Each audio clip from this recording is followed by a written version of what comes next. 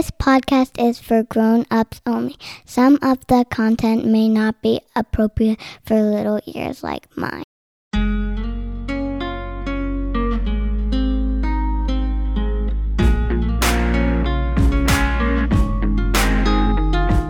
God will fix it someday. He will make it right. Jesus will come back. Like, there's hope in that. And the gospel has such a better answer to every problem.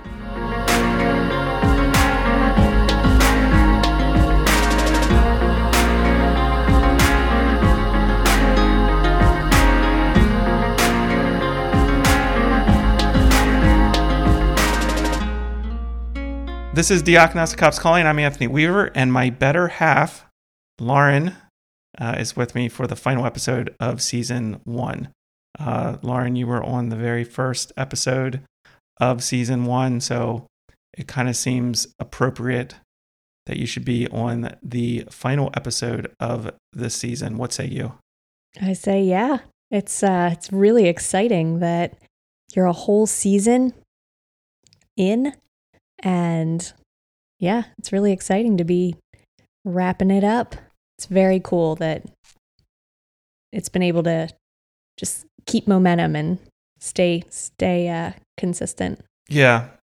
But I think we definitely both feel like it's time for a break. We did 31 public episodes since February, and by the end of the year, we'll have 4 patron-only episodes available. So that's a grand total for those of you who have trouble adding. 35.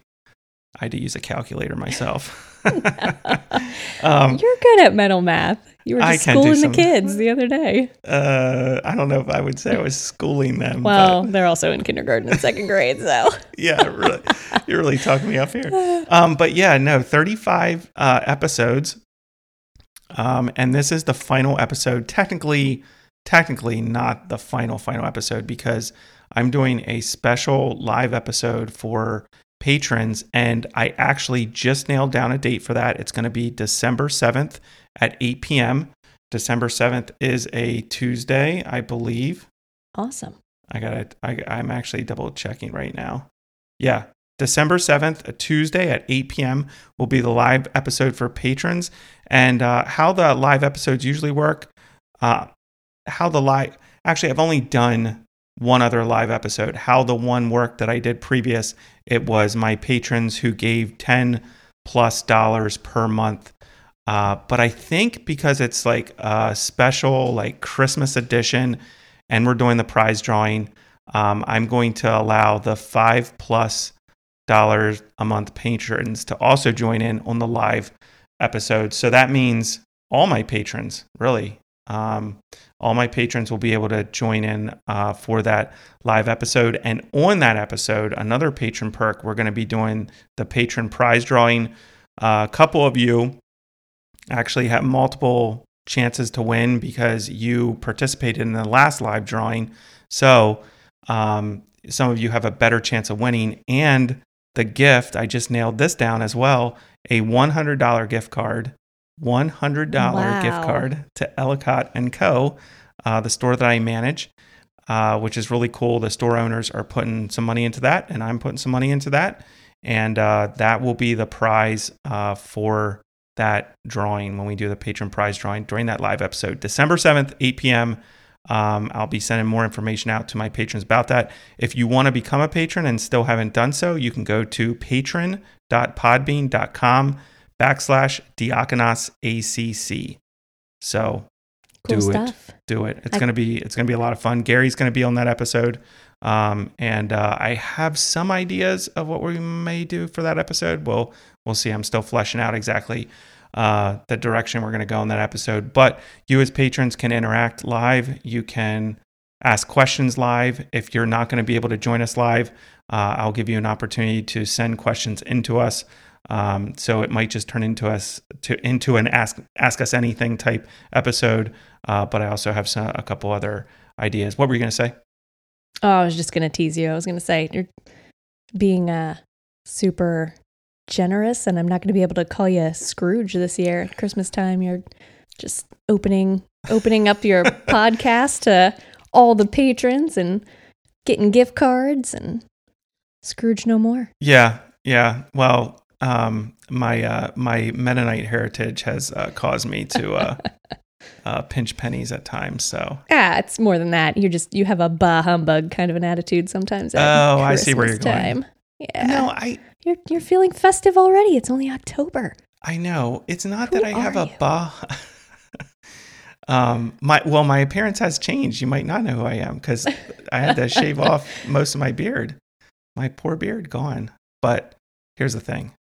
I did it for the right reason. What was it? 1st or 2nd Peter? This verse actually played an important role in me trimming back my beard because you did not like the beard at all. Now, you had given me a year to grow it and you were standing fast to that. You even told me, hey, don't trim it down. Keep it for the year. I gave you a year. Yeah. And I was like, it's not worth it. I'm not growing a beard for anyone else. I'm growing it for you, babe. I did hate it. It's true. It was hideous. So I trimmed it down. I do miss it. I did love the gnarly beard, man. Yeah. It was getting radical. Someday if I go blind, you can grow that beard again. But I trimmed it back and looks good. Well, thanks. And that's all. See, that's all that matters. Like, you're the only person that I should care when it comes to my beard and if it's liked or not. If other people like it, it shouldn't matter. But it did come down. I think it's I want to say 2nd Peter. I might be off on that, but where it talks about living with your wife in an understanding way, and it was getting in the way. It was time. All right, season 2. I know we're ending season 1, but season 2 will start in January at some point. I haven't landed on an official date yet, and there could be some changes coming. I'm not going to tease that too much, but there could be some changes coming that I hope everyone likes. I know everyone will understand. Everyone's super understanding in our day and time. Don't give away too much. But yeah, no. Definitely going to be starting it back up on January 2022. Just not sure exactly what that will look like. Listen, support has been phenomenal. Messages and comments every week from people has been so encouraging to me. I've been able to establish a consistent listener base every week. It seems to be growing little by little. So that's been super encouraging.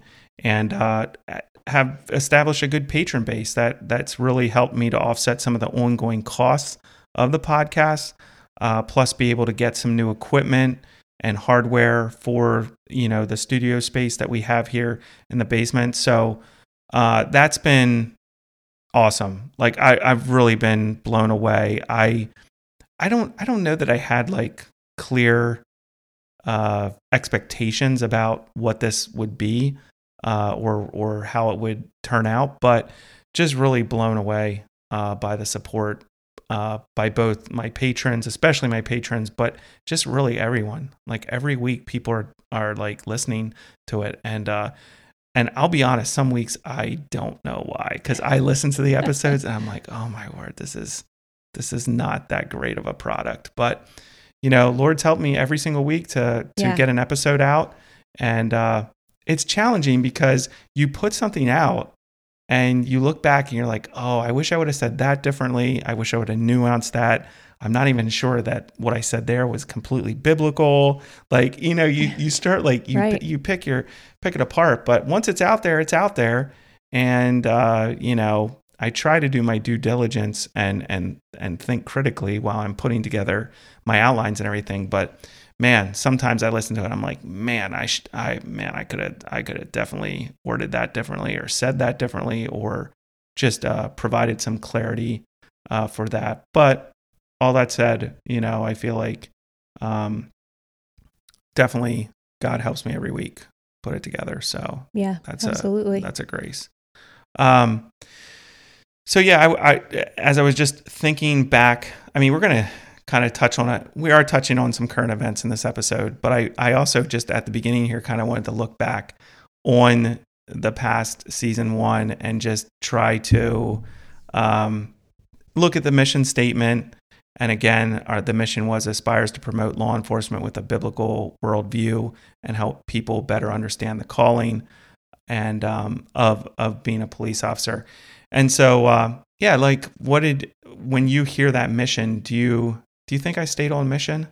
It's hard sometimes. Yeah, no, I think you did. I think, you're being humble, and you have a, you're looking back at the season and at yourself, and humbly, and with kind of a critical eye, because that's just how it is when you're critiquing yourself, or you're all the things you could do differently, would have done differently, could have said differently. But I think like you said, I think the support and the comments and the encouragement kind of speaks for itself, and speaks to your fulfilling your mission. I think how many people have even told me, that they just have a better understanding, even people that are supportive of law enforcement, to begin with, just have a better understanding of why police did certain things in certain instances, and why they might, act a certain way or do certain things. And that's been super encouraging to me, because particularly, in 2020, it just felt like everyone was jumping to the wrong conclusions, just continually, confused about what the problems were and how to help and all of it. So, I think at the beginning of the season, I was pretty raw still. Yeah. I mean, I had just retired, so I was pretty raw, and I felt this like need to try to stuff everything into those first couple episodes. And looking back, I wish I would have been a little more relaxed, which is really not my MO. But, and just not, that's one thing I've learned as the season goes on. You don't have to say everything that you want to say in one episode. You can say it on other episodes. It's okay. But yeah, I appreciate you saying that, because I do, about other people, like even people who support the police, feeling like the podcast has helped them to better understand, because that is one of the key components of it, of the mission statement, and also of the goals I laid out for myself. And just to basically ask some questions. Like I was like,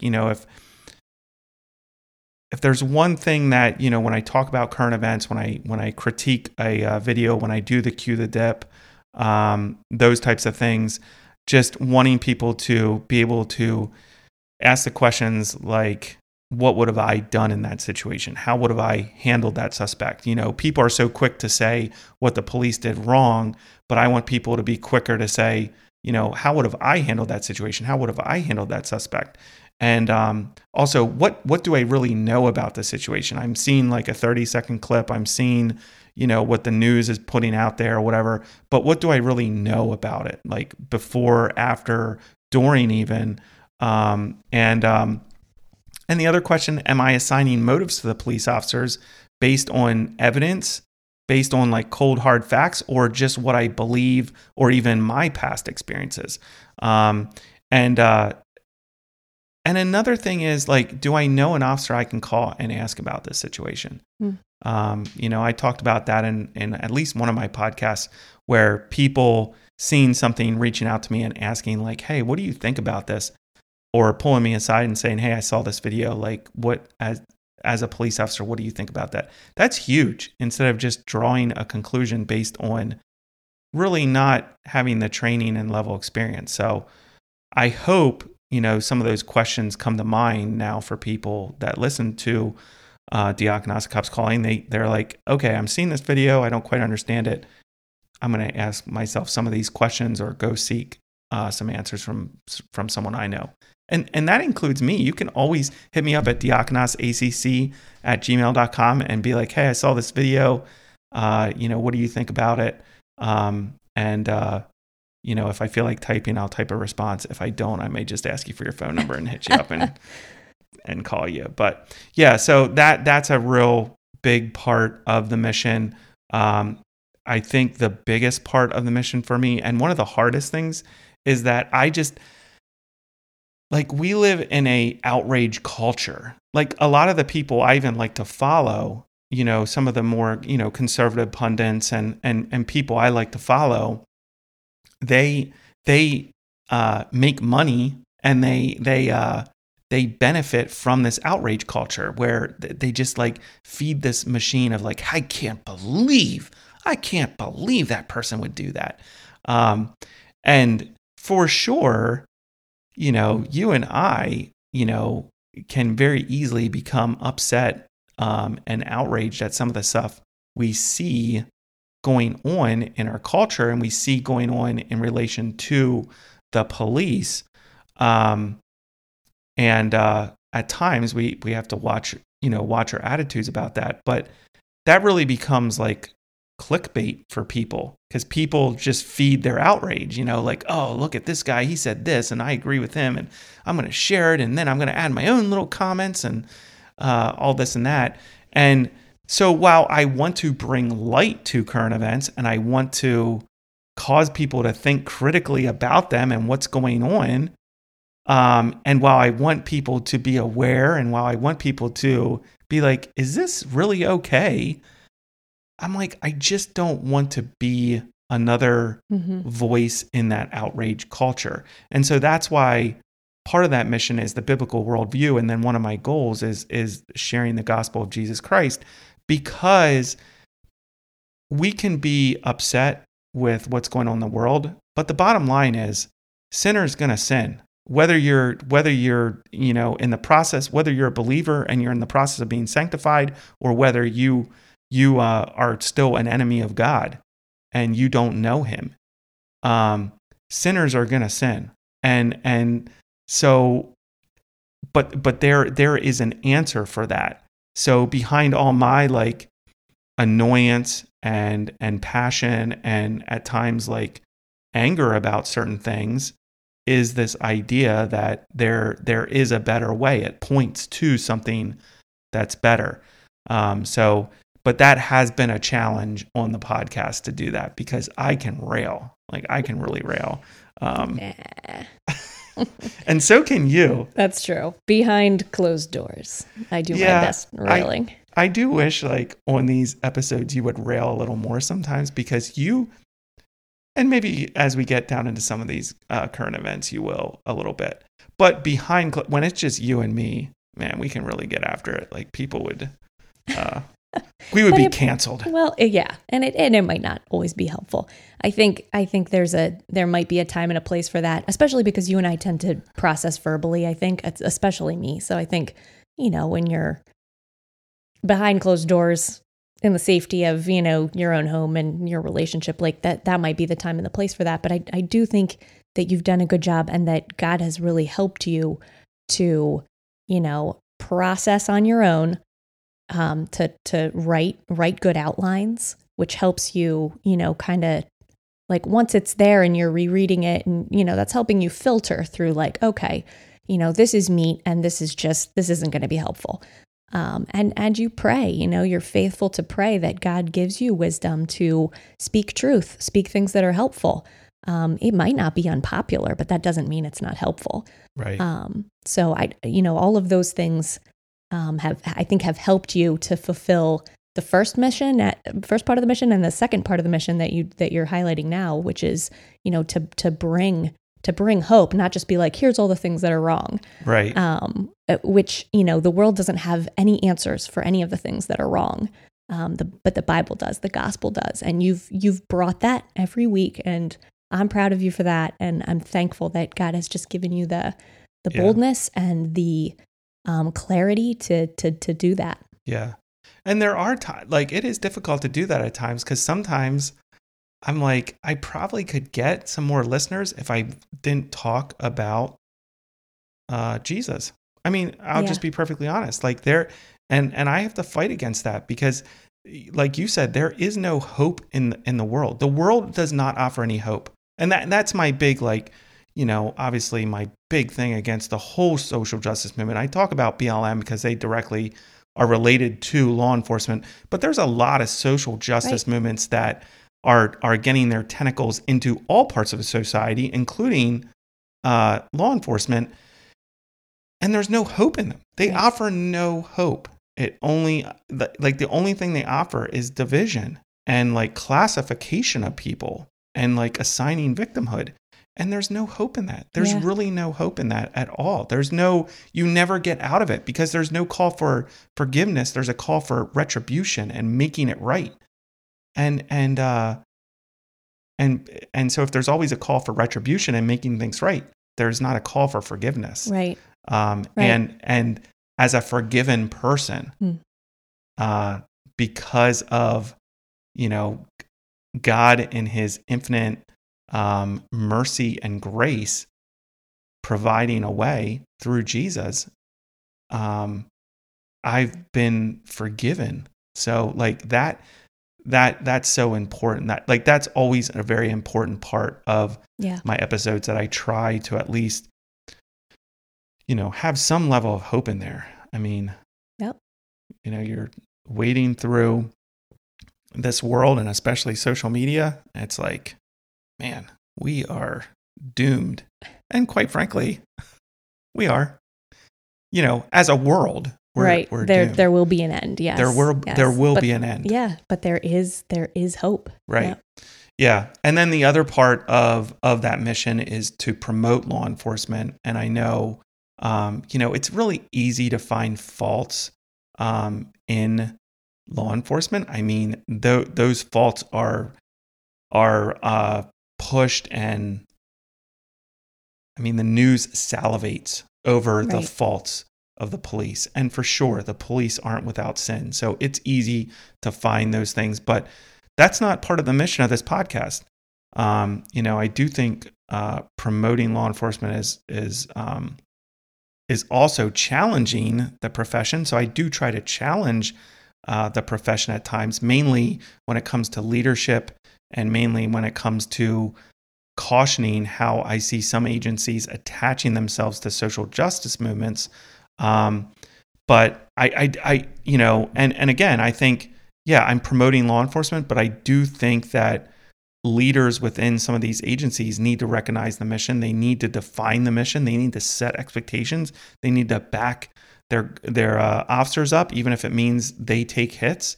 So I do highlight some of that on the podcast. And I've worked with some really good leaders.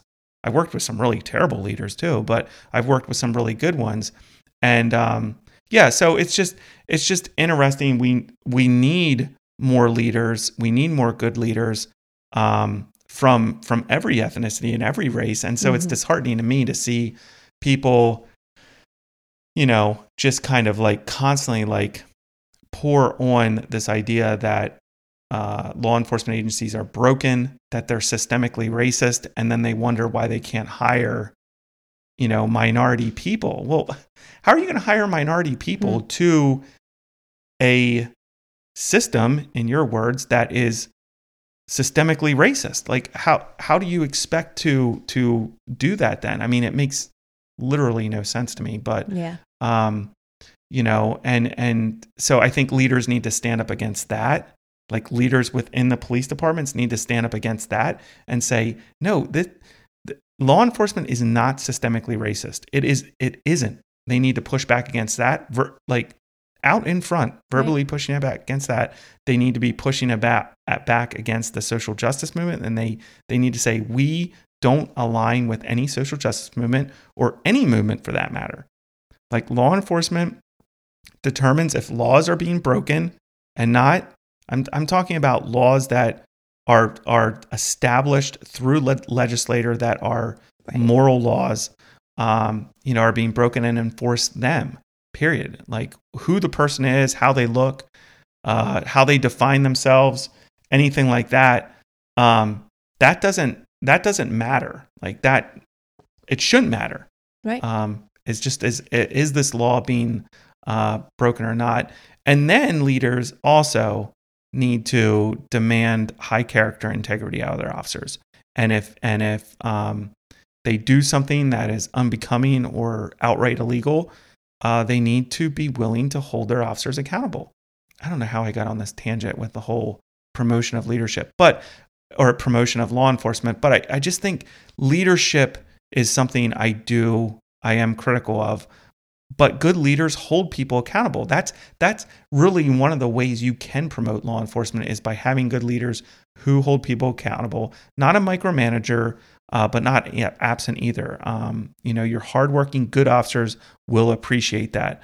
And as I was thinking about this, this week leading up to recording this, I was thinking about, I made so many mistakes as a supervisor, as a sergeant, but some of the best encouragement I ever got as a sergeant came from some of the guys on my unit. The last 2 years I was on the job, some of the guys on that unit, they were doing basically they were, doing some background work on me before I came over to the unit. And they were asking guys on my previous shift, what they thought of me.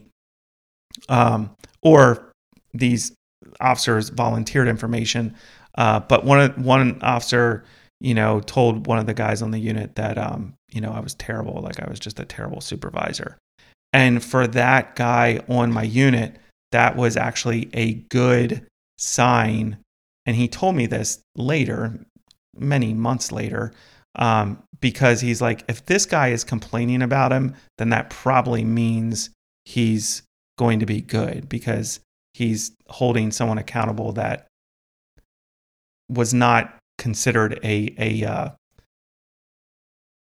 very sought after officer. I'll just put it that way. An officer who was not always, he was not a great officer. Right. He wasn't a terrible officer, but he was also not a great officer. And so that meant so much to me. And I think people in leadership need to be willing to do that. You're not gonna be able to be friends with everybody, but try to support and gain the respect of the people that work for you. So anyways, promoting law enforcement, i.e. through good leadership, I think is something important for me. But all that to say, for me personally, this year away from law enforcement and doing this podcast, I think just really helped me raise my level of humanity, not my faith in humanity. I've said that a couple times, but I really don't have faith in humanity. But it's raised my level of personal humanity towards other people. What were you going to say? Yeah, I think if we put our faith in humanity, humanity's gonna fail us over and over and over again, and it always has and it always will. But yeah, you're being able to hear other officers, who do have a more empathetic bent, to listen to them and to listen to people who've come on who have experienced major life change like that. Yeah, right. It's really been good for you. And you've been because you've been outside of the job, you've had the mental space to actually process all of that. And you don't have to go back tomorrow and, worry about being okay and just go from call to call to call. You've been able to have the mental and emotional time and space to process all that and have it affect you in a really positive way. Yeah, no, it's definitely been really, really nice to have a break. And it's made me wonder if there is a way to try to incorporate those breaks in for guys in law enforcement. I've thought about it a lot. Is there a way, you have pastors, they get sabbaticals every 2 years or every 3 years, however their church has it set up. You have other, I'm trying to think of any other, I don't know that there's any other profession or ministry or anything like that has a break like that. The military does. Military, if you're in a combat zone, you could be there a year, 18 months, maybe more, but then you're pulled out and you have some sort of break. There's just no break for these guys. Right. I mean, they have vacation time and stuff, but it's almost like you would need to create something in their contracts that says, every 2 or 3 years you get a 2-month sabbatical, paid sabbatical, and and here's where the tricky part is, you'd have to tell them they cannot work overtime. You know, right. They need to be truly off and having a break. Like you literally are not in here at all. Right. You are off. Yeah. Well, yeah. And I know like every time, even when we would have a longer chunk of like, I think there were times when, you know, you might have had 2 weeks off at a time. But by the time you were like getting into that second week, like you were just starting to like actually truly relax and be fully present at home. And then you got to go right back to work. Right. And then if you're in that second week, you know, you might be like as relaxed as you can get for 3-4 days, but then you start gearing up mentally to go back in. Right. And it's not even a conscious thing. You're subconsciously doing it. But yeah, it's just made me think about, you know, would that be beneficial for police departments, for the mental health of officers, and therefore overall affect the police department in a positive way? And legally, I don't know if you could, you know, tell guys you may not work overtime. Or limit it at least. Because that's what, none. Yeah. Like I really think better. None. Yeah. And you know, of course, guys have to be living within their means then. But, you know, get some secondary employment, go do something else when you're off. Still getting paid by the police department, but I don't know. It's just something I've thought about because many times when I was off for a week or two, I went in and worked overtime then. There was such a need for overtime, especially now. Yeah. Especially now. Yeah. So, you know, but anyways, having the break for me personally was really good. You know, being completely out of that world. And then, you know, having different officers on the show who had different levels of empathy, having past criminals on the show who had different lifestyles and come out of it and had been saved and turned their lives around. It's just been good for me. It's just kind of, again, raised my level of humanity, which has been a good thing. But I got a taste of it the other day, and I liked it. I got a taste of a little law enforcement action the other day. That's true. But you also, you did. But you also like had, as you were telling me the story, I was like, wow, this is next level empathy for Anthony anyways. Like it's a good story. It's really good. Well, I think, I should break down the story. But before I do that, I will say this. Thinking back through it, I think there were specific reasons I did what I did. What's funny to me and humorous when I was at you and I were at an event the other night, a little party that one of the guys had. And I was talking there was a bunch of people there that are still on the job. And I was talking to guys, telling them this story, and they were cracking up because I was all fired up about it. And it's literally it's not that big of a deal. But for me, having not done any type of confrontational type thing, dealing with a person of the public who is engaged in some level of crime, it was like, all right, like I was like, okay, I still got something. I still got some gas in the tank. But anyway, so here's the story, and just you interject as you want. So Lauren's working at the store for me for a couple hours so I can watch our son's soccer game a couple Saturdays ago. A man and a woman come in there, and the woman ends up stealing $150, $160 worth of items from the store.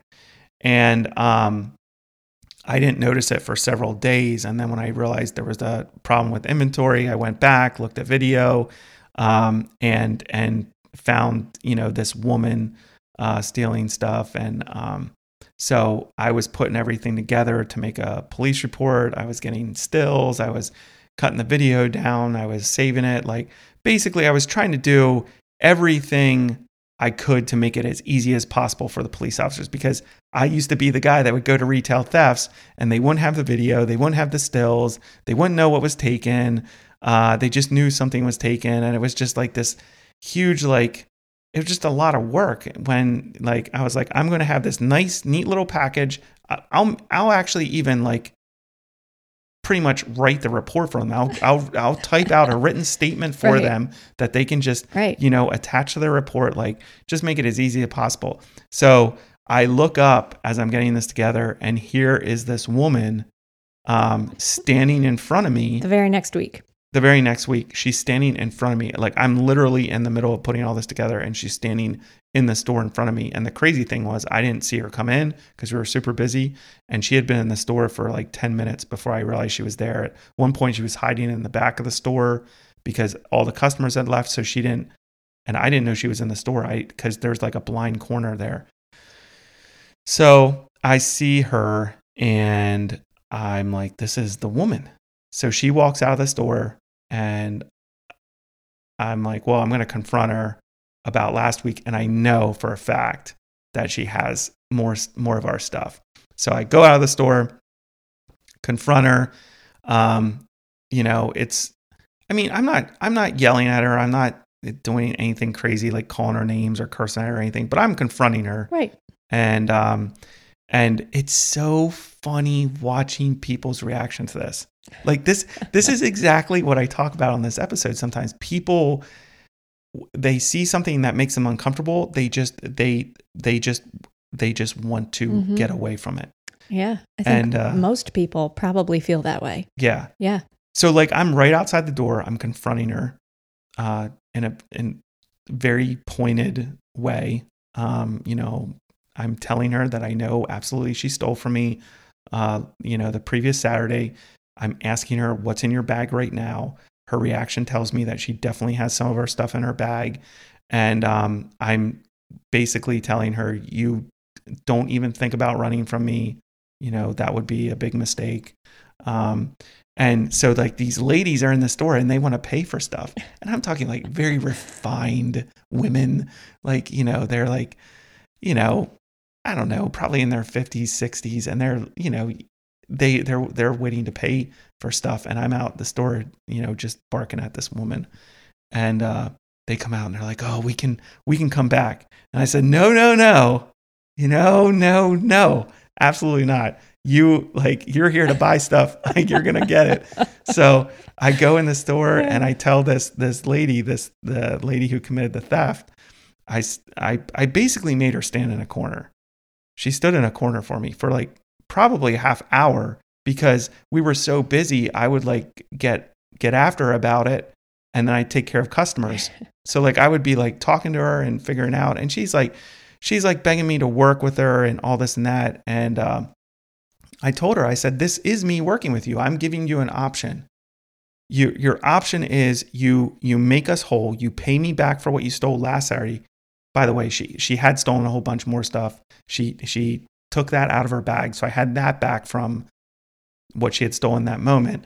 And then I said, you can either pay me back for what you owe. This is the dollar amount you owe, or return those items. Like, this is me working with you. And she was getting like snippy with me. And I was like, no, that's not how this works. You don't get to be mad at me because you made a decision to steal from the store. And so I'm so busy. I'm like, if I call the police, I can't even make a report right now. She's doing everything I asked her to do. She's literally stood in a corner for a half hour and let me bark at her. She's let me take her photograph. She let me take a picture of her. She gave me a name, and then I said, okay, now give me your real name. So I got closer to, still wasn't sure if I had the real name, but I got closer to it because she changed her name. So I'm like, I feel pretty good about where we're at. Like, even if she doesn't, and I gave her a week, I think, to return everything or pay me back. And I said, this is me working with you. Right. This is your chance to make it right. And gave her my word. I said, I haven't called the police. I won't call the police. If you return everything, we're good. Like, yeah, we're good. So once you know it, the next day, she came back and returned all the items she had stolen the week prior. And she broke down crying. She asked me for forgiveness. I expressed to her that this is what grace looks like. This is called grace. And she said to me, I know what grace is. I'm a Christian. So I don't know where she's at. I don't know her heart, but obviously there's something there. And I have no reason to, not accept that at face value and believe that she's, what do you have a really good saying about justification and sanctification. Your justification is immediate when it comes to putting your faith in God through Jesus. Sanctification is an ongoing life process. So I don't know where she's at. Taking it at face value, she's obviously at a very messy part of sanctification, if that's what's going on. But how you were talking to the kids the other day about justification versus sanctification. How did you? Oh, it's not original. It's from I don't know. I mean, it's from my Baptist roots, but justified. Like I remember hearing that explained. Justified means I'm just. It's just if I'd never sinned. So when Jesus saves me, it's justified, never sinned. Yeah. It was just a good way to explain it to the kids and have them remember that big word. Right. What it means. And sanctification is the ongoing process of God's work in our life as Christians after we're being justified to live out, what he's called us to. And to live out our faith in him. Right. So I don't know where she was. It was cool. Like I was shocked that she brought everything back. Yeah. I was shocked that she asked for forgiveness. Not I'm sorry, but like I want you to forgive me for stealing from the store. It was cool. It was cool for me because like I got that feeling, and I was telling the guys were like making fun of me, like it's a retail theft. But I got that would have feeling. been the bane of your existence 2 years ago. Yeah, had I been called for a retail theft 2 years ago, I'd be like, do I really have to take this retail theft? I want to do something exciting, know. But for me, having not like been out of that for so long, like there was like this. Okay, all right, this like I don't know what's going to happen next. And again, it was like a female, but ladies be crazy. You never know. They do. Dude, I've been like in some knockdown drag out fights with women. I know. And they are vicious. They will scratch you, and they will like pinch you. Oh man, I've been in some. Actually, the only person that ever spit on me was a lady. Oh. She spit on me. That's sad. Actually, a teenage girl. That's sad. And I did. Yeah. That was hard. That was one of those where I literally had to talk myself out of, getting rough. Getting too rough. I was so mad. Spit right on my head. But anyways, so she returned everything, and it was I just had that feeling again, like, okay, I'm going to confront this person. I don't know what's going to happen. Right. And I also, the dude wasn't with her, the dude that when they were in the store with you.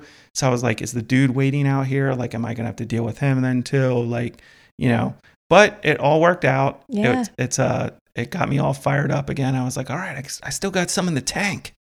I still got some in the tank to go after retail theft people. There you go. This is your new calling.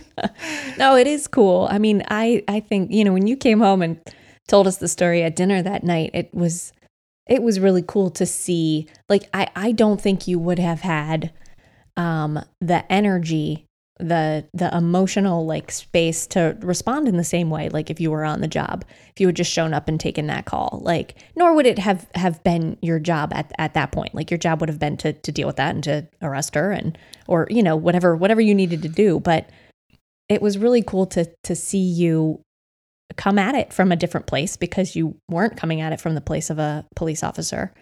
Right. You're the manager. And, you were able to extend grace to her in a different way. And you had,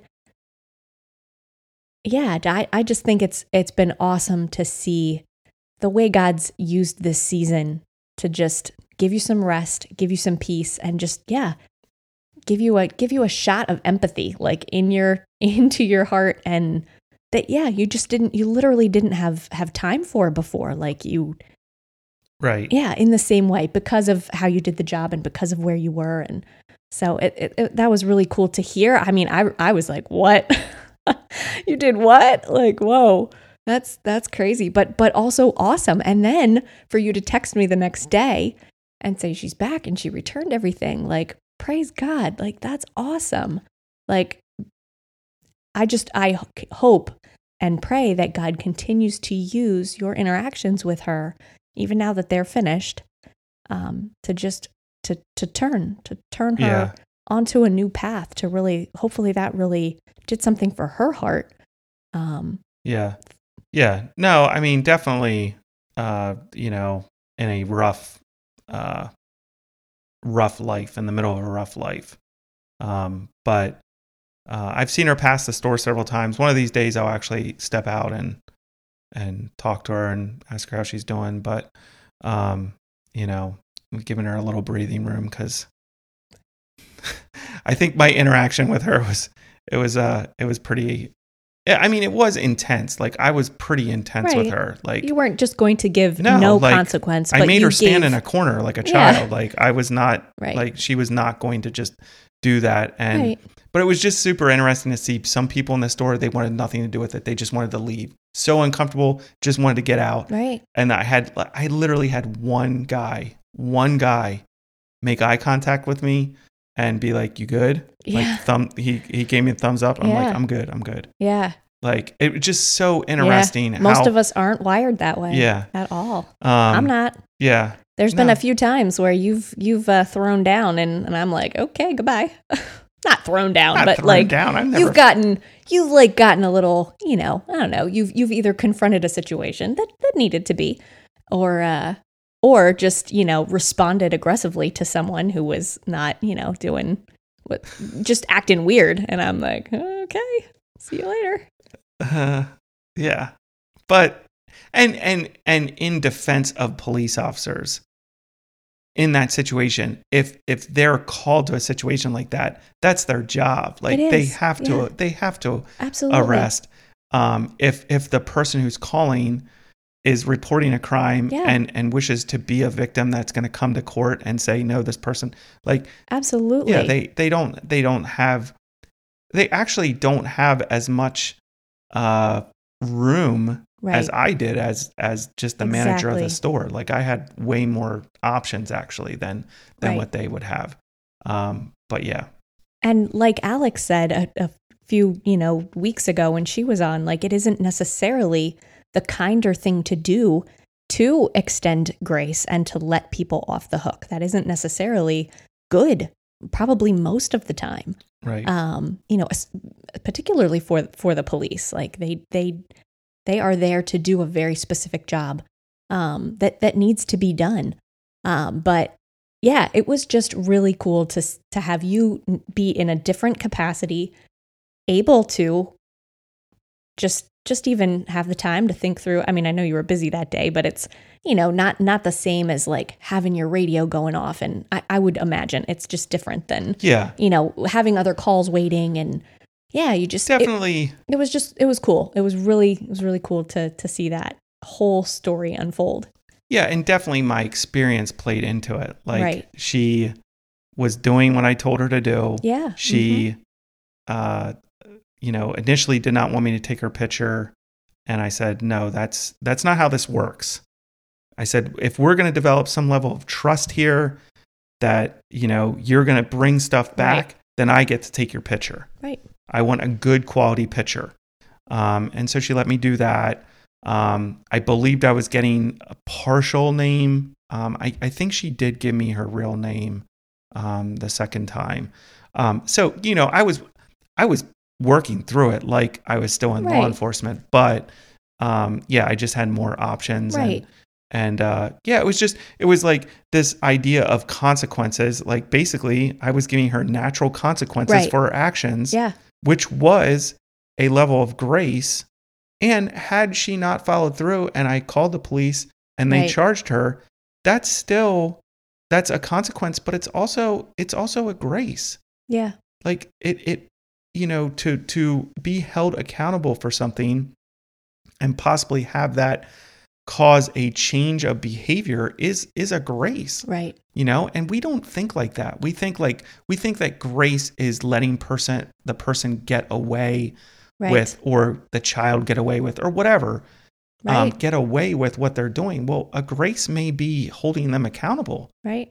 Yeah, absolutely. Or just being in something hard. That came up the other night at our Bible study, where the people, like the woman who had the bleeding issue, like that trial for like 12 years, like had she not been in that situation, she wouldn't have had the encounter that she had with Jesus. So that in and of itself, that trial was a grace because it brought her to Jesus and gave her this encounter that she would never have had otherwise. Right.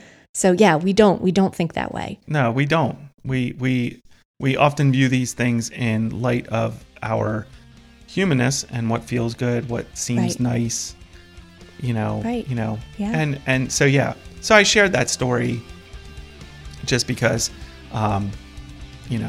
it's a fun story to share, but also I think there's some truth in that story that directly relates to some of the things I've talked about here in season 1, and we'll probably continue to talk about in season 2. Right.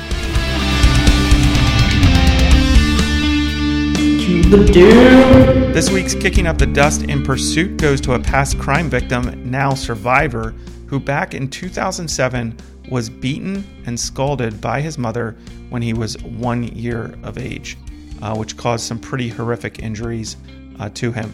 I want to protect his identity and not say too much about him, but he is currently a teenager and attends a local high school. He's doing well. And recently he tracked down the Lancaster City police detective, that being Detective Chris DePato, who I actually worked with and enjoyed working with. And he thanked Detective DePato for his work on the case. Listen, this kid tracked down a retired detective, found his phone number and reached out to him and thanked him and told him that and told Detective DePato that he's doing well, he's attending school, he's playing sports. He thanked Detective DePato for doing his job, which ultimately helped him. It got him removed from an unfit mother and got him placed with an adoptive family. Detective DePato doing his job helped change this boy's life. For sure, Detective DePato kicked up the dust in this case, but I wanted to point out how this teenager is kicking up the dust with thankfulness, reaching out to thank those that helped him, and also kicking up the dust after being a survivor and not defined by what happened to him. So yeah, Cue the Dip winner is this teenage boy now, survivor of a horrific event, who sought out, found Detective DePato's phone number, called him, thanked him for taking part in changing his life. And I kind of just wanted to talk a little bit about that idea between a victim and survivor mentality, and how, a lot of times in our culture right now, we're assigning victimhood to the wrong people. Or I don't want to say the wrong people. We're just allowing people to assign that title to people in order to place people in certain categories and groups to gain power or, have an excuse for doing things that they shouldn't be doing. Did you have any thoughts on that, Lauren?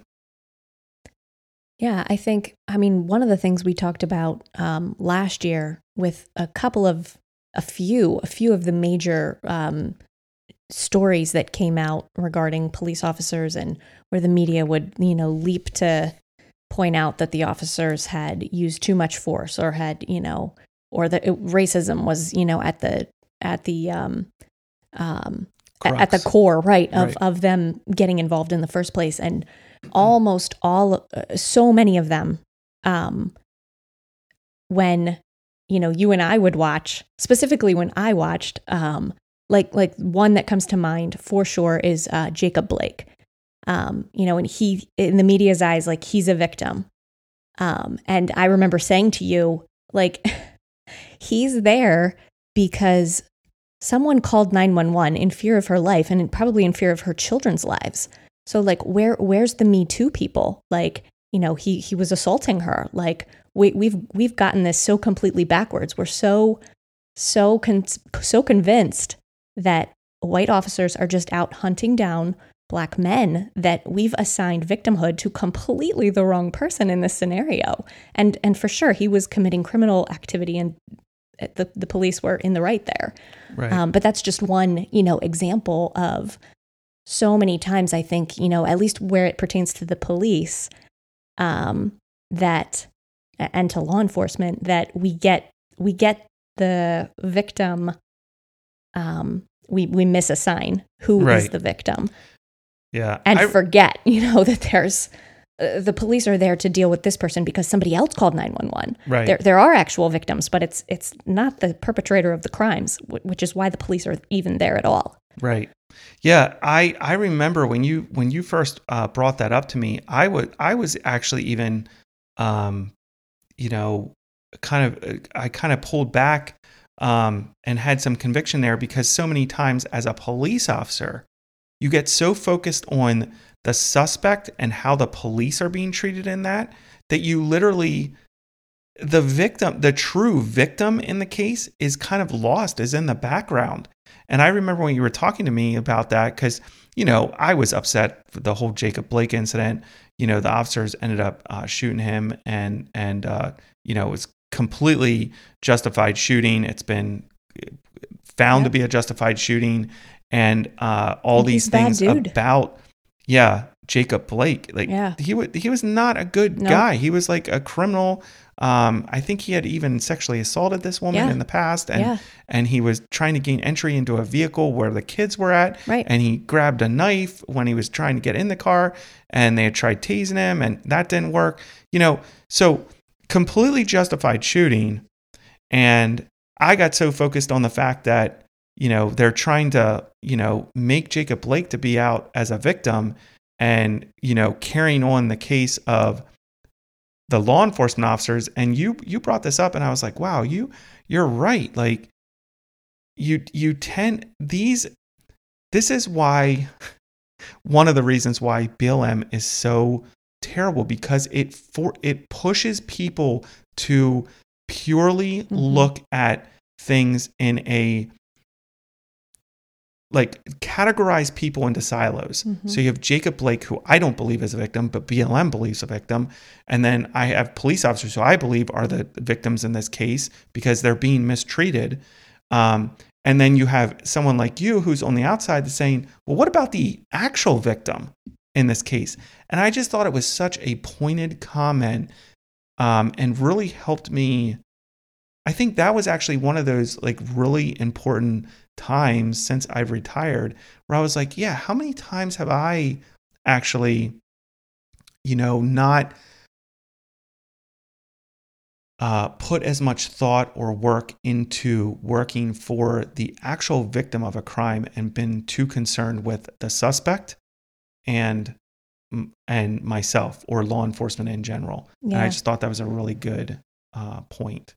Yeah. Well, and you know, in your defense, like, when you're there on the job, like, your primary, you're there to go after whoever is breaking the law. So that is your primary reason for being there, and for, you know, being on any call is to go get whoever is breaking the law. Right. So, you know, I don't even think it's, it just was, like, glaringly obvious, you know, for a few different cases last year that were making major news and were being held up as examples, you know, of how just racism is rampant within law enforcement. And, you know, right.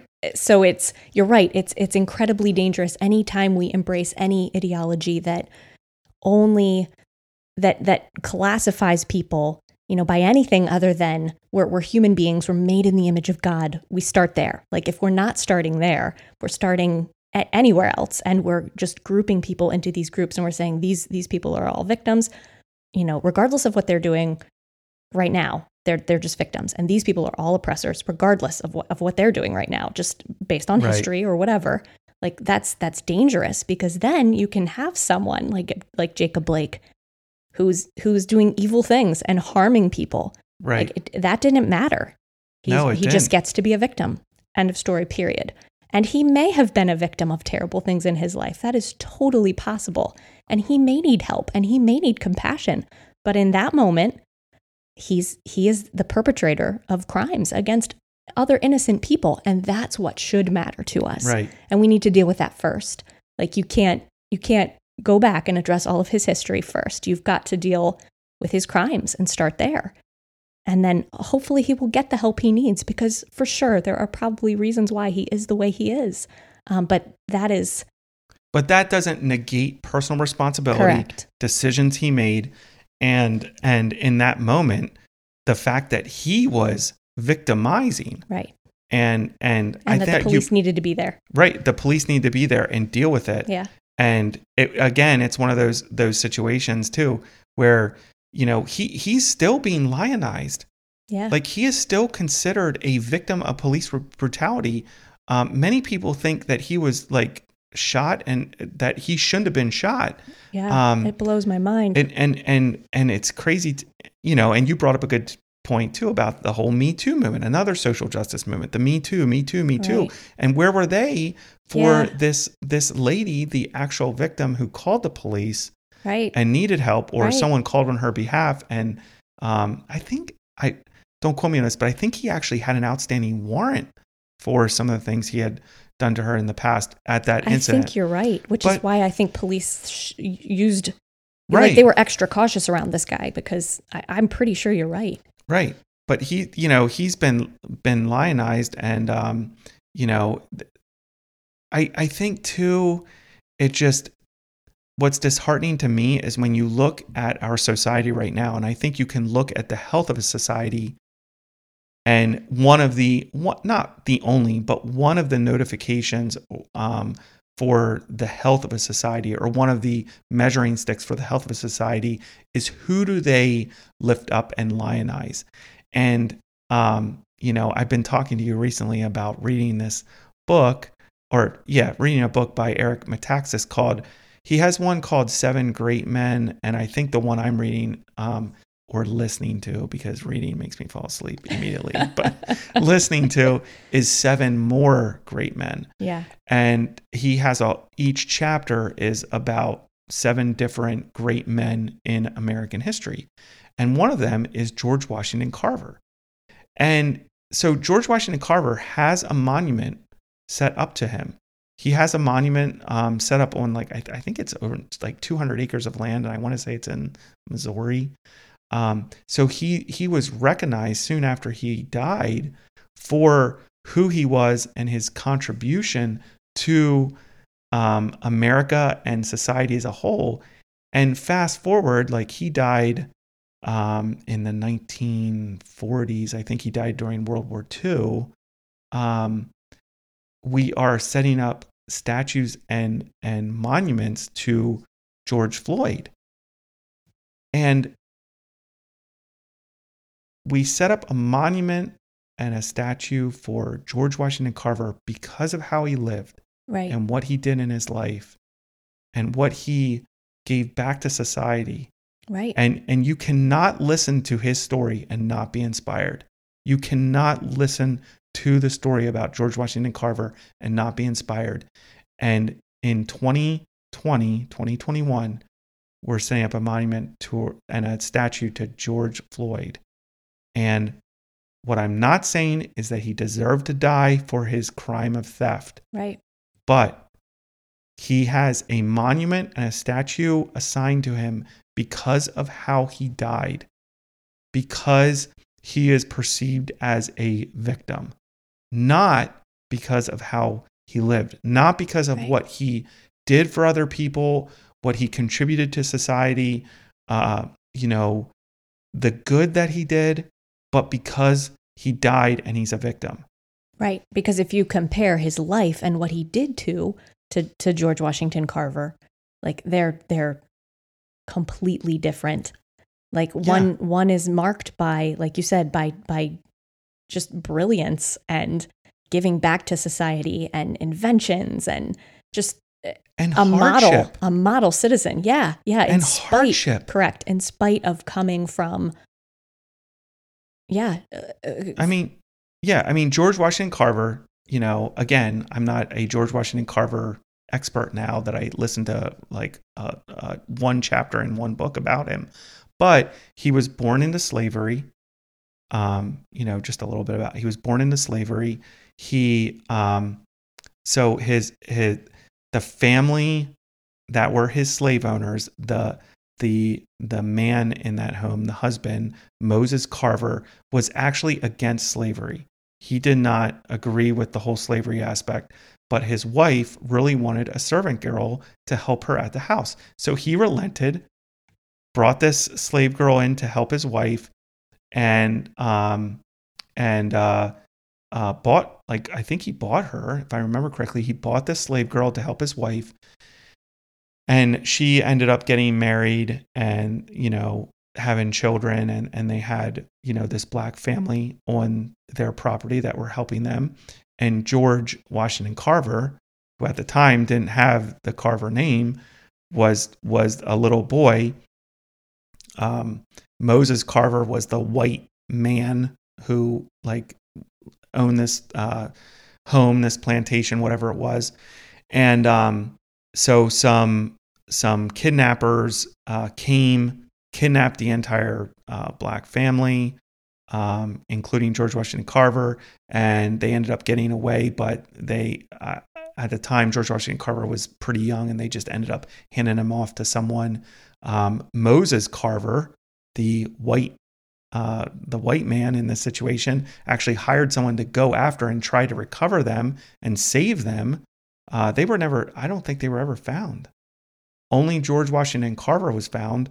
He had been handed off to some people in a town or whatever, and they brought him back. And Moses Carver, the white man, and his wife basically adopted George Washington Carver as their son, and raised him. George Washington Carver actually took his name then at some point later in his life.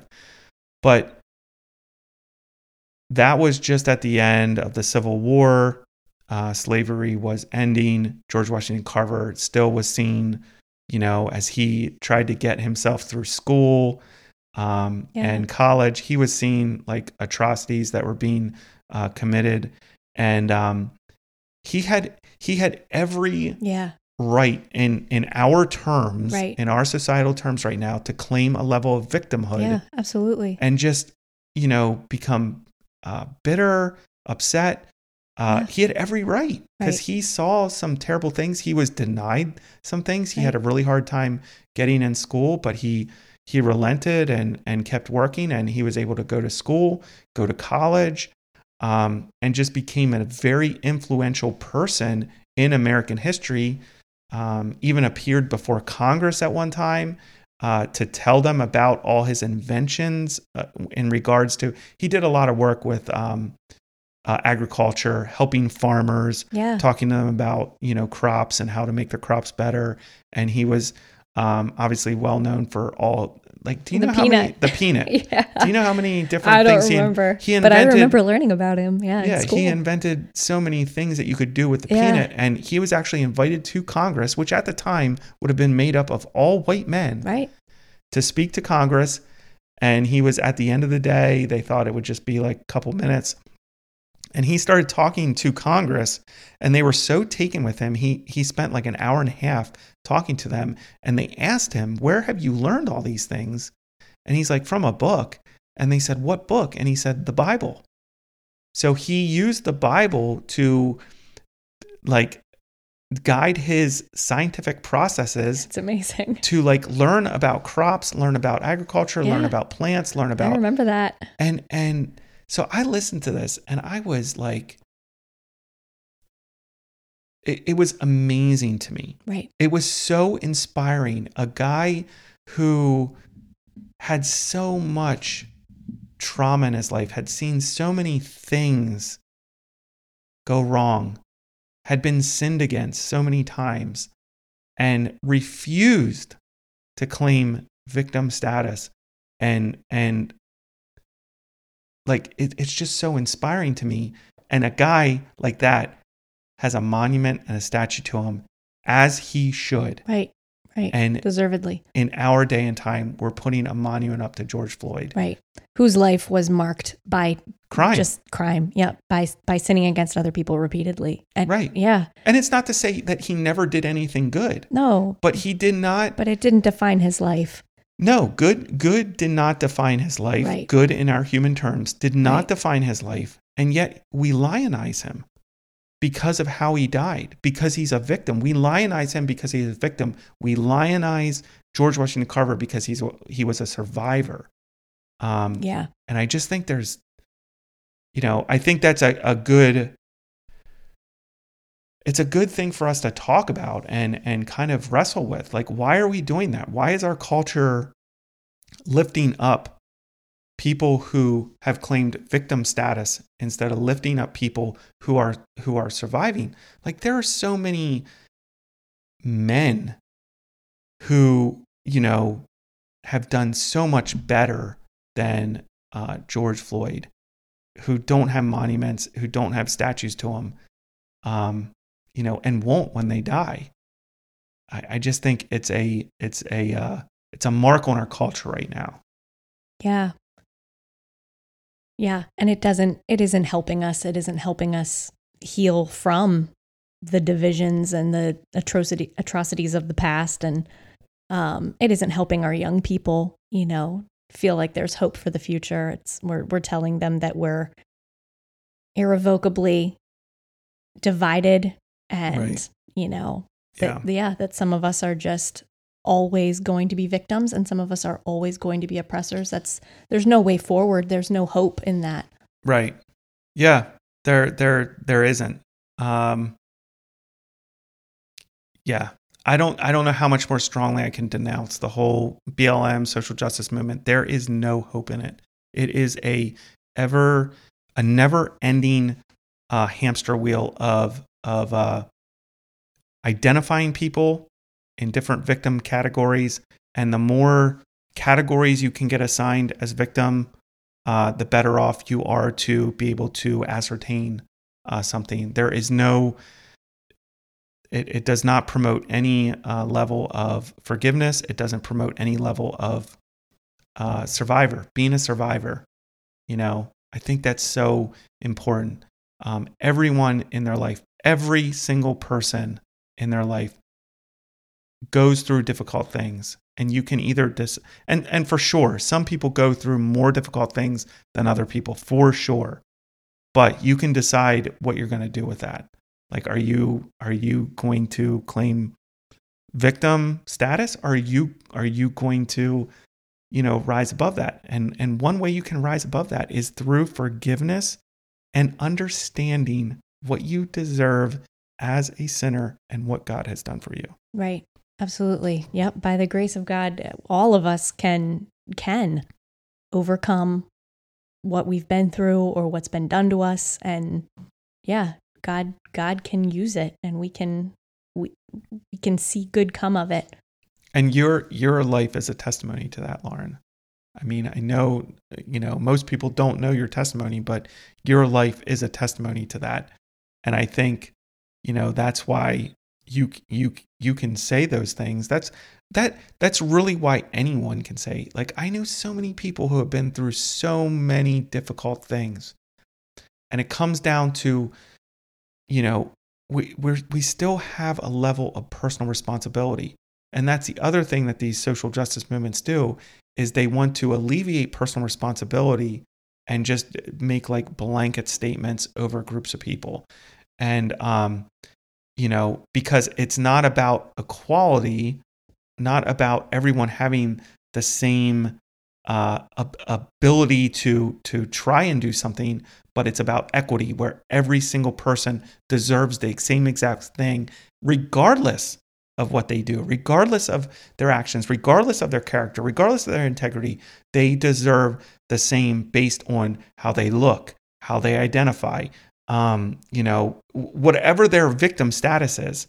And that it's disheartening. It's hope, and it's just hopeless. And even, as I remember, even 10 years ago, you kind of wrestling with the way that the social justice movement was kind of creeping into the church, and just, these, if the main thing is not the gospel for a church, if the main thing is good works, and eradicate poverty and eradicate, injustice, eradicate any racism, any whatever. bad thing.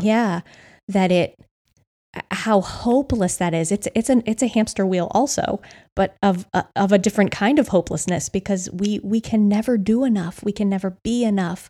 We can never ask for forgiveness enough. Like, whatever the thing is we're going after to try to change or eradicate, like, we can't. We're not God. We can't do it. And so it can only lead to despair for ourselves and for the people. If we're promising, like, we're going to eradicate this and that, and like, we can't do it. And we should do good works. Absolutely. We should spend our lives in pursuit of serving God and serving others, because that's what Jesus did. Right. But we can't to think that, we're putting ourselves in the place of God and saying, we're going to do this. And we can't. It leads to despair. But to see the world in its fallen state and know that God one day will fix it brings hope. Right. Like, we will do what we can, what God has equipped us to do, but we can't fix it. God will fix it someday. He will make it right. Jesus will come back. Like, there's hope in that. And the gospel has such a better answer to every problem Amen. than we could ever possibly come up with any social justice movement. Right. Yeah. Yeah. Yeah. Good word. Good word. Thanks, babe. All right. Finally, the final topic we talk on. I feel like you and I could probably go rounds and rounds on that social justice movement. Maybe we should have like a live episode in our living room some night, where just you and me, and then like everyone just like listens. Actually, people would be. Yeah, I think that horse might be dead. Like, it's time to move on. Yeah, but anyways, yeah. So the next thing that we've definitely been talking about a lot. And when I first started out on this season, I stayed away from it, the whole COVID issue. I was like, I'm going to stay in my lane. I'm not going to talk about COVID. But here's the thing. It is more increasingly more prevalent, I think, in law enforcement as something I need to talk about, because what is law enforcement going to be called to do regarding mandates? And Gary and I talked about that a little bit, but also how is it affecting police departments? So recently, Seattle, Chicago, and now New York City, and I'm sure there's others, are moving forward in firing and or disciplining officers who aren't getting the COVID vaccine. And that it's included like laying people off without pay till they bend the knee, that type of thing. I guess I just don't understand it. I don't understand it. Literally, officers assume risk every single day. You hire these officers to go out into communities and face certain level of danger every single day. And yet, especially in these cities with some of the highest crime rates, these officers are being asked to assume a level of risk that most people will never assume and never take on in their whole lives. And now you're mandating this and you're losing officers while crime rises. It's nonsensical. It's like, hey, we know that you got to go out there and put your life on the line in a terrible atmosphere and do so. And yet let's pile on another rule on top of you just to make your life more miserable and make it harder for you to do your job. Why? I don't know. It does feel like there must be, it just feels like there has to be some agenda behind it, because you can opt out. You can like, whether we're talking school, work, whatever, like, you can have exemptions for every other vaccine. Right. Many of the vaccines that are out there protect against much more dangerous diseases. So most of them, like, I'm in favor of, like, sure, like, let's, we're not anti-vaxxers. No. But yeah, like that, I think that's what really boggles my mind with this is we don't have this level of coercion with any other vaccine. Like, so yeah, why this? Like, it feels wrong. It feels like there's something sinister underneath it, for there to be so much control with this one thing. Right. For a virus that is 99% survivable. Right. I mean, some people say it's even more survivable than that. I'll just say 99% survivable. Yeah. And police officers, they assume risk every day.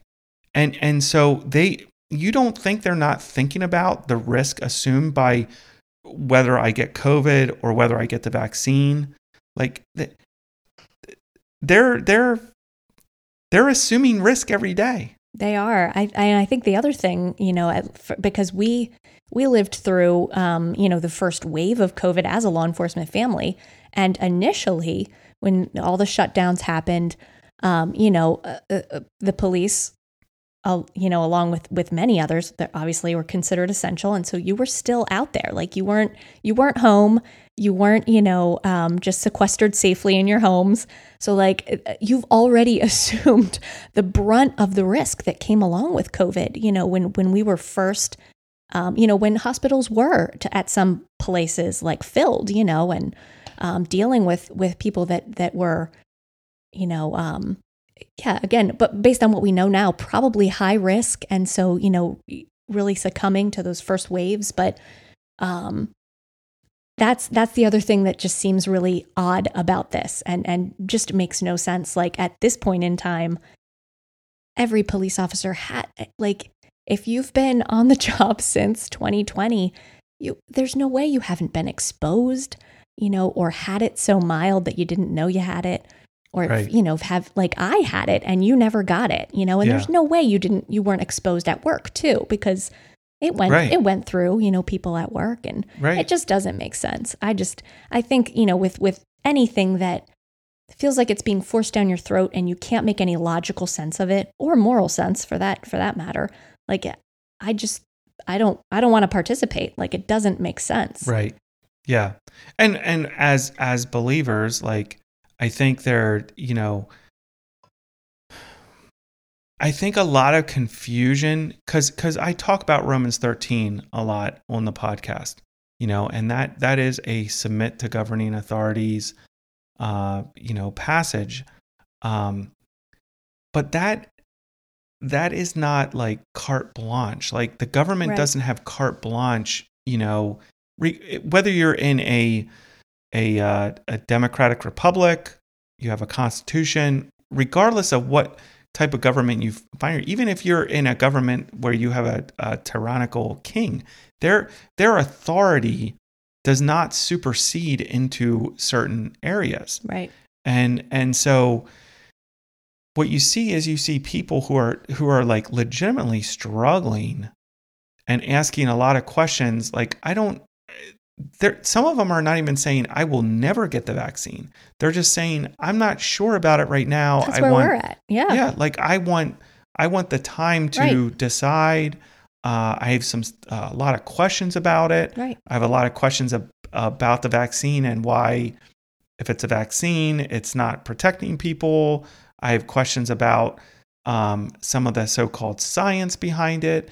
I have questions about why some states that are like wide open, their cases are better than like states like Pennsylvania, which have pretty, strict mandates right now, or more strict mandates than some other places. Like, and their cases are rising. Like, there's lots of questions. Right. But the issue is there's no room for people to ask questions. There's a, you need to do this, or you are like considered unclean. You're a part of the problem. Right.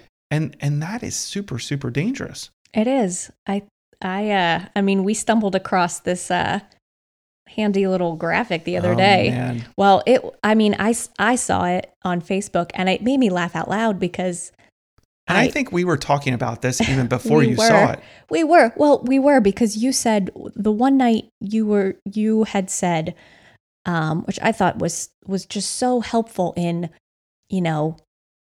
processing through, especially if you're still at a point, we're all processing this at some level, and we're all, many of us are just at different places. And, if we're processing from a point of, this could be a good thing, this could help others, and I'm being told to do it. And I'm being told it's loving, and I'm being told it's kind. And you said, well, a husband doesn't have just blanket control and authority over his wife and every aspect of her life. Right. And, everything she does, what she wears, where she goes. Like, when we see that, we think, okay, that's either an abusive relationship or they're a part of a cult or like something is wrong there. Right. But we are basically saying it's okay for the government to say to us, you must wear this thing. You must put this into your body. Right. And it is a much different relationship. Like, there is actually no relationship. It's just that the government does have some authority over us, but it isn't blanket, and much less so than a husband, as head of the home would have over his wife. Like, right. If you started to do those things to me, I would be calling people and being like, something ain't right. Yeah, I need help. This is not okay. Right. Yeah. So anyways, then we saw this, it's sad because it's you may be in an abusive relationship and it's this, chart. I have it up here. Go for it. It was put out by Workplace Mental Health Institute, it looks like. And it's a good chart. Yeah, it's a good chart. It says you may be in an abusive relationship if they, and then it says like, and I'm sure if you're on social media, you've already seen it, but probably. But someone crossed out relationship and said government. And here are just some of the things. You may be in an abusive relationship, crossed out government, if they stop you from seeing friends and family, won't let you go out with permission, tell you what to wear, monitor your phone or emails, control the finances or won't let you work, control what you read, watch and say, monitor everything you do, punish you for breaking the rules, but the rules keep changing, tell you it is for your own good and they know better than you, don't allow you to question it, tell you you're crazy and no one agrees with you, call you names and shame you for being stupid or selfish, gaslight you, challenge your memory of events, make you doubt yourself, dismiss your opinions, or play the victim if things go wrong. It's all your fault. And so I mean, here's the thing. Like, you need to think if we, like, again, Owen Strahan and his podcast Antithesis, so good. And he talks about, we do, as believers, as Christians, we do everything that we can to fall under the authority of government. Right. But we do everything that we can to fall under the authority of God as well. And so we understand, and there's biblical basis for this, that the government does not control all action in our lives. Right. As people, definitely as believers, and so, like they don't, we have to decide. I think every person has a different line. Yeah, absolutely. I think our line is more now, like, for me personally, the government has no right to tell me what I put into my body. If the government came to me and said, every single, Monday, you're going to drink pink lemonade. Okay, well, I don't really want to drink pink lemonade. I'm in my intermittent fasting period right now. And I don't want to drink your pink lemonade. No, you don't understand. You have to. The government is mandating it. We would be like, well, that's ridiculous. But we don't say it's ridiculous when they're telling us you have to put something in your body that is literally still kind of in the experimental stages. No one has, it hasn't been around for many years like the other vaccines. There's not a ton of studies. There's still a lot of questions about the virus in general. And people are like, no, like that's fine. Well, and then you have places too, like Israel, where the vast majority of the population is vaccinated, and yet their COVID cases are through the roof. So there's just so many questions that it's right. And when it relates to law enforcement, yeah, I think it's just so disheartening. You have guys who have literally given years and years and years, and gals, years and years in service. I don't want to be called sexist, of service to these police departments. And their local government is trying to force them to do something against their will, and is then punishing them and saying, "Okay, you're not going to do it. Well, then you're fired. Okay, you're not going to do it. You're off duty, unpaid." Yeah. And recently, I had a conversation with someone, and they said, "Well, they still are. It's a choice. They have a choice." And I'm thinking to myself, that's an evil choice. That's like me coming up to you, Lauren, and being like, okay, here's your two choices. I can either cut off your left arm or your right arm. That's basically what these guys are being told. Like, you can either provide for your family, or you can bend your knee and put this stuff in your body that you have an objection to putting in your body. Like, those are the two choices. That's evil. It's wrong. And it's happening in cities where crime is skyrocketing. Yep. And it doesn't make any sense. It makes no sense. And you almost have to ask yourself, is this what they want? They being... Who knows? Who knows who? But it's just so disheartening. And on top of that, and again, locally here, that's not happening. Mandates are not being mandated yet. Do I think it's possibly coming?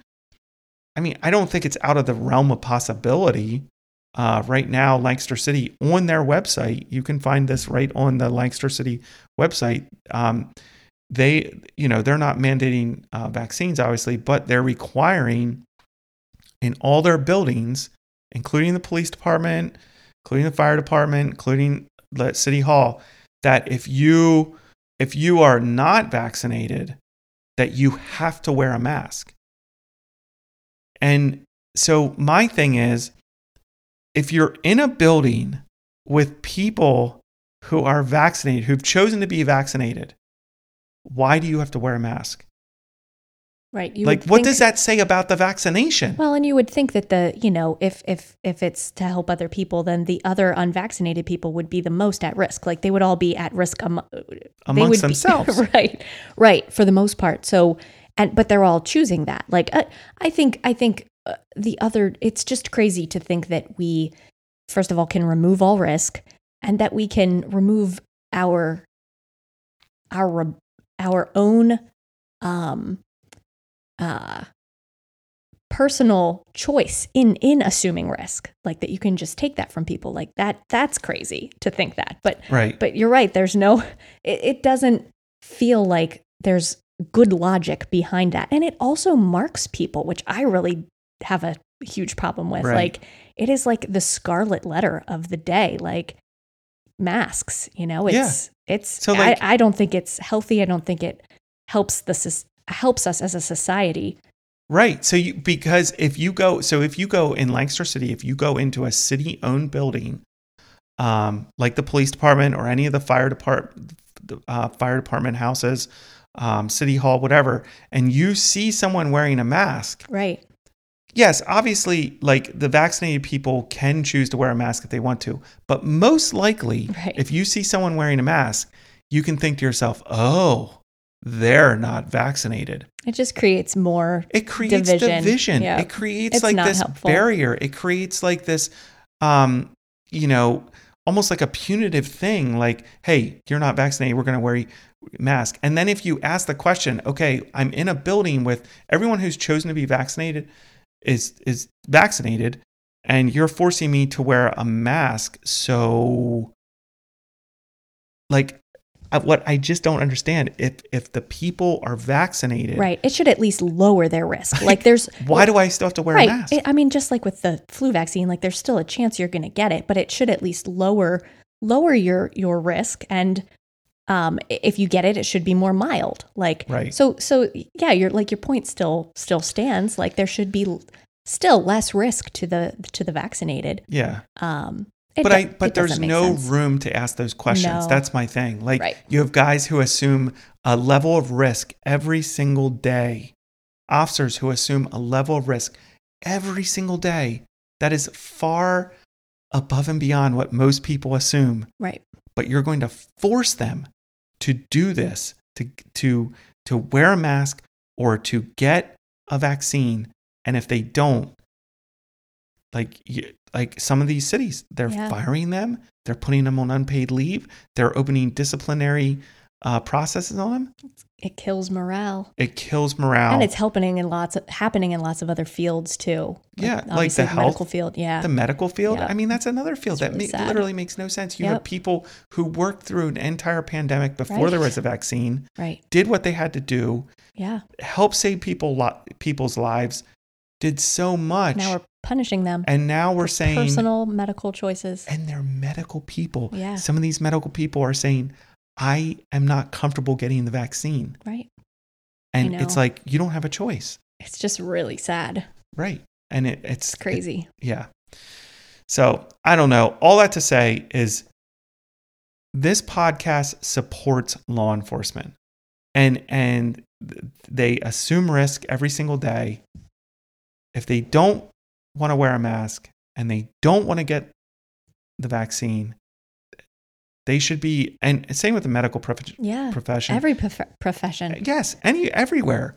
Like they should be allowed to do their job, and it should not come down to you forcing them to make a decision between putting food on the table or putting something in their body that they're not comfortable putting in their body. That's evil. It's evil. I'm straight up evil. It's not biblical either. Like, and I do think, if for people that might still be struggling with whether or not, if it's for the common good, if it's for, can the government tell me to do something? Like, can they control my body? Like, is that okay? Like, I think that the podcast that you mentioned is just such a good reference for that. I can't remember what the episode is. Antithesis. I can't remember the exact episode, but if you look up Antithesis, Owen Strahan, just to help sort through it, because these are unprecedented. Most of us have not had to sort through this kind of thing before. And I would like to point out too that even Jesus, when he was on earth, he said, "Render unto Caesar what's Caesar's." And to God what's God's. And to God what's God's. So even in that statement, you have Jesus saying Caesar doesn't control everything. Right. And so we as Christians, right, and Americans, but also as Christians especially, we need to decide, like, how much does the government control? Like, yes, I submit to government authorities, but they don't control everything. Right. And so again, everyone's line's going to be different with what that is. But our bodies belong to God. Yeah. Yeah. Not to Caesar. Right. And then on top of that, these issues, these situations too, are not sin issues. And as believers, as a body of Christ, as believers, we need to be willing to say it's not a sin issue. And if you choose not to do this or not to do that, not to wear a mask or not to get the vaccine, or to get it, mm-hmm. You're not less than. Right. There's nothing wrong with you. My issue is there tends to be a way that is considered right and a way that's considered wrong. And in the church, that should not be. Right. It should be believers working through these issues, as individuals and as families, drawing their conclusions and based on their conscience and what they believe they're being called to, and then everyone being able to live together as brothers and sisters in Christ, and not calling people out and saying you're less than, you don't love, you're not kind, you don't care. Man, I'm tired of hearing that. Well, it's not, you said last night, it isn't kind, to force people to do something that's against their conscience. So if that's our argument in forcing people to get vaccinated because that's the loving thing to do, well, it isn't loving. You're absolutely right. Like it's not loving to force anyone to go against convictions and conscience. Right. So you're right. There has to be grace for falling on different sides of a conscience issue, which is exactly where we're at. And I think that's found in Romans 14, where if you start binding people's consciences or forcing them to violate their conscience, they then are actually sinning. They then are actually committing sin. Right. And so, yeah, again, I stayed away from the COVID thing a lot at the beginning of the season. I've been broaching it more and more. And as I saw like some of these police departments laying people off and firing people, it's wrong. Yeah, and it's going to only welcome more crime and absolute debauchery into some of these cities. And it's sad. It's so sad to me because these officers have put so much of their lives into these careers and working for the community.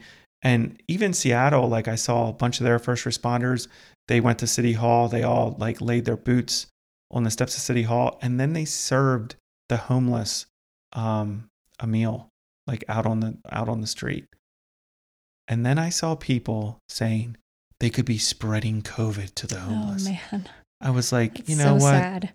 Yeah. It's just, it's just so disgusting to me. It's sad. And so disheartening that some of these officers and other first responders, medical people are losing their jobs. So anyways, it's been great talking to you, babe. Closing out like season 1 of Diakonos Cops Calling. And I hope that it's been encouraging, challenging to people who have listened to it. And I'm looking forward to a break. But I know by the end of my break, I'll be pretty antsy to get behind the mic again and talk because I've enjoyed it. So. I just wanted to close out here finally, with some somber news actually to close out the season. 75 officers have been murdered so far this year. Please pray for their families. Many of them have just, gone above and beyond, paid the ultimate sacrifice, definitely kicking up the dust moments. Pray for the families. 75 officers have been murdered so far this year. That is, they have been either beaten to death, stabbed to death, shot to death, or purposely run over by suspects in vehicles and killed. And I got this information from the Officer Down Memorial page. For those who are not in law enforcement, I hope the first season of this podcast has, as much as it can, given you a glimpse into the world of police officers and helped you better understand a profession that is desperately needed to live more peacefully. For those in law enforcement, I hope you've been encouraged to keep kicking up the dust in pursuit in spite of the challenges. And finally, for those of you who are enemies of God, I hope this first season has pushed you closer to knowing the one who kicked up the dust in pursuit of you, Jesus Christ, the one who takes away the sins of the world.